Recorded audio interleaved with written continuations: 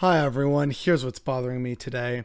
There were a lot of stories on Twitter, many of which I don't think I even shared. I bookmarked them specifically for this and to also hit on a point that I'll get to at the end of this video. And there's a lot going on all over the world, but I want to really focus on a few key things here. And first I want to start on something internationally that is not getting nearly enough coverage, and that is Ethiopia. Welcome to the Sunday Sum Up, everyone. This is going to be a grim one. So over in Ethiopia, hopefully people remember, but it's entirely possible a lot of people never even heard about this in the first place. There has been an insurrection going on in the Tigray region of Ethiopia for a while now. Historically, it has been the Tigrayan peoples that have been in power in Ethiopia. That changed with the election of one of their more recent presidents, who I believe is Oromo. And I guess peace talks broke down, and the Tigrayans have basically tried to declare their independence or autonomy from the rest of Ethiopia, and the Ethiopian armed forces are not abiding by this. However, instead of going to the International Court for Arbitration, genocide has been occurring. Again, this is very descriptive, so fair warning here.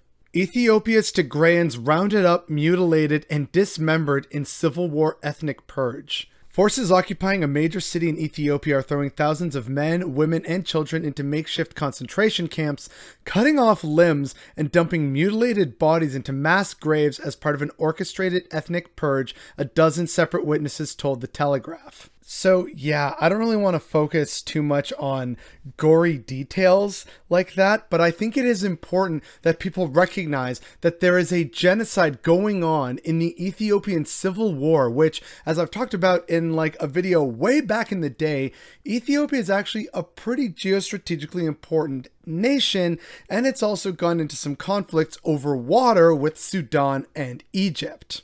And a horrific genocide against an ethnic population within their own borders as part of a civil war is happening, and nearly no one is talking about it. And yes, I know that's because here in Canada, we're focusing a lot on the election and housing prices and the pandemic, and I'll get to some of those shortly. But it is still really disheartening to hear that this is happening, and the only people I saw talking about it was The Telegraph, and I haven't seen much of it from other people, even though this is going on right now in Ethiopia and the world is objectively silent. And I fear that stuff like this is only going to become more common as we are just hit with a deluge of bad stories. You know, bad story after bad story, depressing story after depressing story, capitalist hellscape after capitalist hellscape. And as we've seen with the pandemic, which I'm going to get to shortly, it really feels like a lot of us have just become desensitized to stuff that should just not be normal, and it should be horrifying. It's so Kafkaesque in the truest sense of the word, and yet we're carrying on as if things are normal. So yeah, I will get to more of this a bit later when I try and wrap everything up. Now, again, I want to actually talk a bit more about the pandemic that is gripping a lot of the world, but again, keep it focused to home. So the stories are going to be from America and Canada. And so again, I want to talk about the asshole, selfish anti-vaxxers who are causing so many problems that they don't even see themselves causing, even though they are absolutely to blame. Here is a tweet from a man named Nathaniel Osborne. My 12-year-old had appendicitis. The ER was overwhelmed with unvaccinated COVID patients, and we had to wait 6+ hours. While waiting, his appendix ruptured and had to spend 5 days in hospital. Just got HMO bill of $5,000. So yeah, your decision to not vaccinate does affect others. Now, I know this and lots of sensible people know this, but unfortunately the anti-vaxxer crowd still does not know this, even though the evidence continues to build. But you know what? I'm not even surprised anymore that they aren't caring about this, because we all know why. Because they're a bunch of selfish assholes who can't see past their own noses, and they have no problem causing the suffering of others, because how dare they be inconvenienced and have to, you know, take a needle for the country when they also so proudly claim they take a bullet for that same country. You are literally harming children, despite that being one of your rallying cries for why we shouldn't get vaccinated. It's unsafe, it's unproven. Think of the children. Take your own goddamn advice. Think of the children like this man's child whose appendix ruptured because of your bastardry. You selfish assholes. So yeah, now it's time to talk about the pandemic for a bit. We have fun here. I recently talked about the problems in Alberta where Jason Kenney and the UCP have basically caused the collapse of Alberta's healthcare system because of their terrible beliefs and terrible policies. And so here's another story from Alberta that should really hit home for a lot of people. And if you're American, this is probably very familiar if you live in a red state. Received from a doctor who I mentioned in that video about Jason Kenney and the UCP. Received. At our elementary school today, a 5th grade student arrived. At noon, he apologized for missing school on Friday. His dad has COVID really bad and his mom was sick too, so he stayed home to care for them because they couldn't get out of bed. Over the weekend, he was coughing and felt terrible, but was feeling better today, so brought himself to school. Unmasked. Our administration called home and parents confirmed story. Our administration said that was fine. We have no right to ask him to stay home or to mask. He stayed at school and will be back tomorrow to his class of 25 with 3 others seated at his table. We have no masks, no distancing, no cohorts, no options, no hope.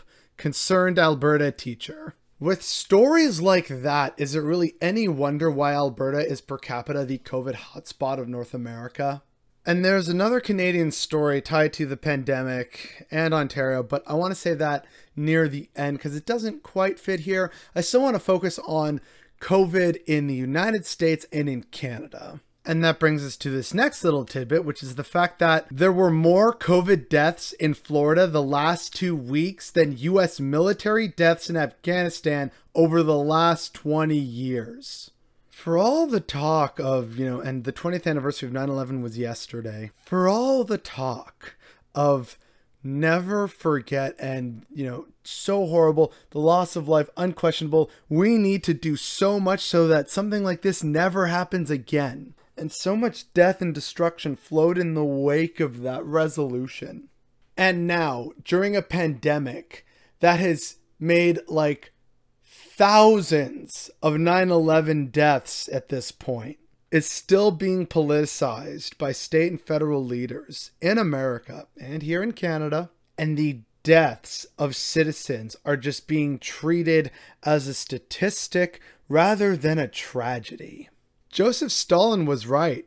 And oh boy, I can't wait for people to take that clip out of context. The death of one is a tragedy. The death of a million is a statistic. Well, and again, in the Sunbelt of the United States, and a state that is in many ways near and dear to my heart because I have some friends who live there, it's time to talk about Texas once again.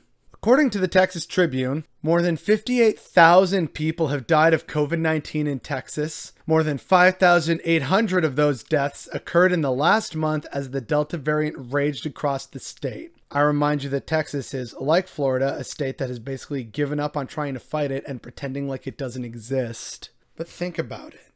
Nearly 6,000 people in Texas have died in the last month. That is nearly 2 9/11s. And it's just being received as, yeah, well, whatever. That's the price we pay for freedom. It's surreal and it should be unconscionable, but apparently in American red states, it's not for some reason. And then there's another random little story from nearby in the American desert. And I feel weird sharing one of my own tweets, but I really wanted to just get this off my chest. There's plans for a new $400 billion city in the desert of America somewhere. And it's the vision of a billionaire named Mark Lohr. And he's going to try and create some kind of utopian 5 million people city in the American desert. Now, the American desert is already really water stressed, so I feel like this is a really bad idea when you could build this somewhere else that would kind of make a bit more sense. But what do I know? I'm not a wealthy billionaire who can just waste billions of dollars. But here's the thing. This is a $400 billion project, and some people are not even batting an eye. the beginning estimates for what it takes to, solve the climate crisis, the start of the eventual massive amount of like trillions is $300 billion. So instead of starting to actually solve climate change, there's instead this vanity social experiment utopia project to build a massive new city of the future in the desert for, again, $400 billion, which is $100 billion more than $300 billion, which again is just a lot of money that could actually solve real problems that people are facing. Oh my God, I want out of this timeline. So yeah, that's an unfortunate thing that exists. As is the following news from Ontario. The terrible provincial Conservative government of Doug Ford here in Ontario has announced that the new September 30th federal holiday about truth and reconciliation will not be a stat holiday in Ontario. And sadly, Ontario is not the only province to say no to this, which really shows how much work we have to do on reconciliation. It shows disrespect for Indigenous people and their history and what we've done to them as part of that history. It's just so disrespectful. It's them going mask off. It just shows how terrible and unconscionable these people are. I feel like people should still just take the day off to say, no, I'm taking the day off in protest or in solidarity. And if people try and question that, you can literally just throw the, why are you against reconciliation? Are you racist? That'll probably change the tunes of a lot of people real quick. But I guess we'll see what happens in the next few weeks. Especially with this other revelation from here in Ontario. Scientists are warning that a new variant dubbed Mu, already detected in Ontario, contains a set of mutations indicating it could be resistant to neutralizing antibodies arising from vaccination and infection.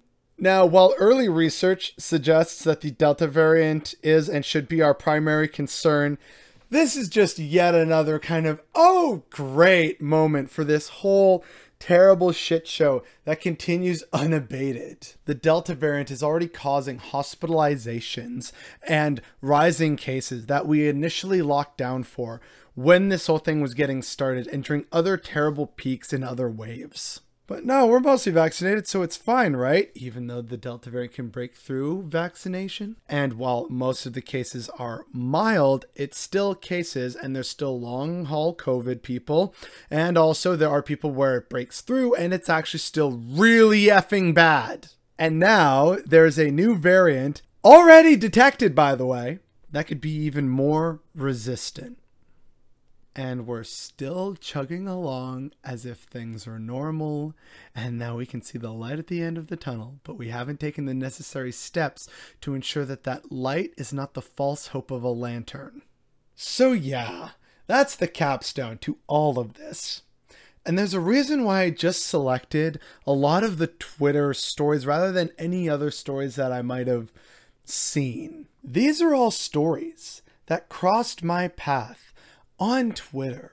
And it's not just on Twitter, on a variety of other social platforms that people use. So whether you're older and you use Facebook a lot of the time, or you use Instagram for tagging and following all your influencers and leftist news comedy and podcasters, etc. YouTube, there's of course BreadTube and just people spreading news and stories. And here's what you should be bothered about today. Hi, I'm very guilty of this. But there's so much out there that I really fear that it's just becoming so much of a deluge for all of us that it results in it just being, yeah, man, I get it. It's Tuesday.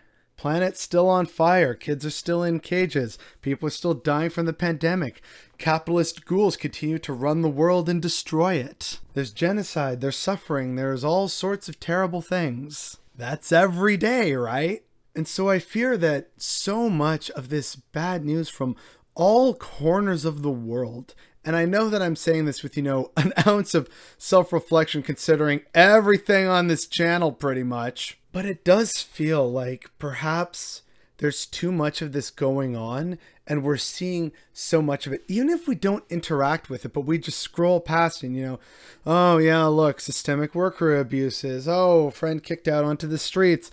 Oh, geez, someone dealing with trauma or sexual assault. And, oh, look, here's the one about genocide. And, oh, a different genocide. And, right, here's terrible people. Oh, look at this predatory piece of shit. Like, the list goes on and on. It's called doom scrolling for a reason.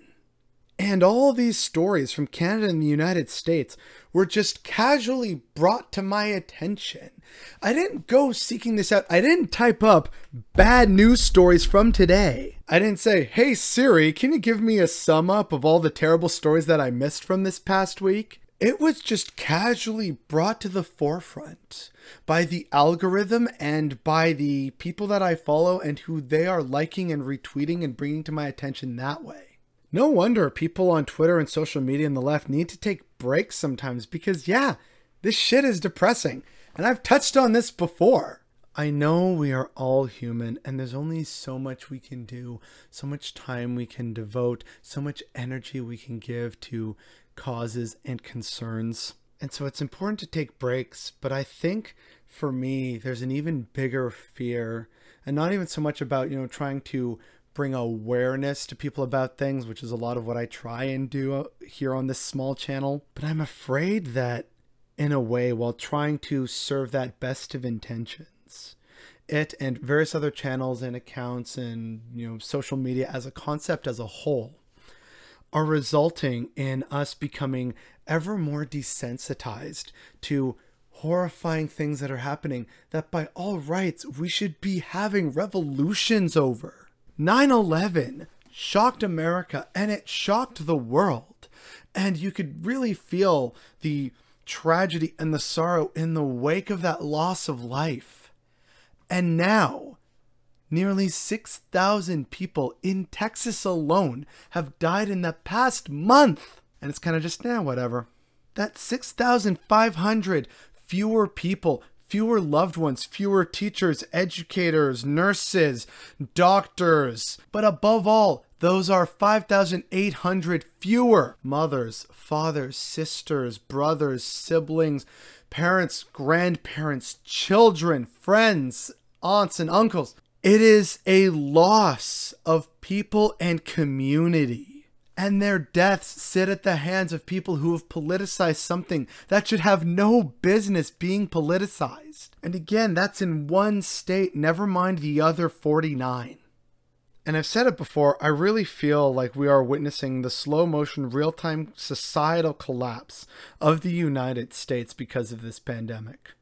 And many people are just carrying on, and I really feel, and again, I have no evidence of this, but I really feel like a lot of it has to do with just how much of the media we're consuming that has just desensitized us to violence and atrocity and thousands upon thousands of deaths in America over the course of this pandemic. And it really feels like people are silent and they've just given in, and it's resulting in an even worse tearing apart of the societal fabric. And where that leads is not a good place. And so all this and more is not only very concerning to me, but it's also definitely what's bothering me today.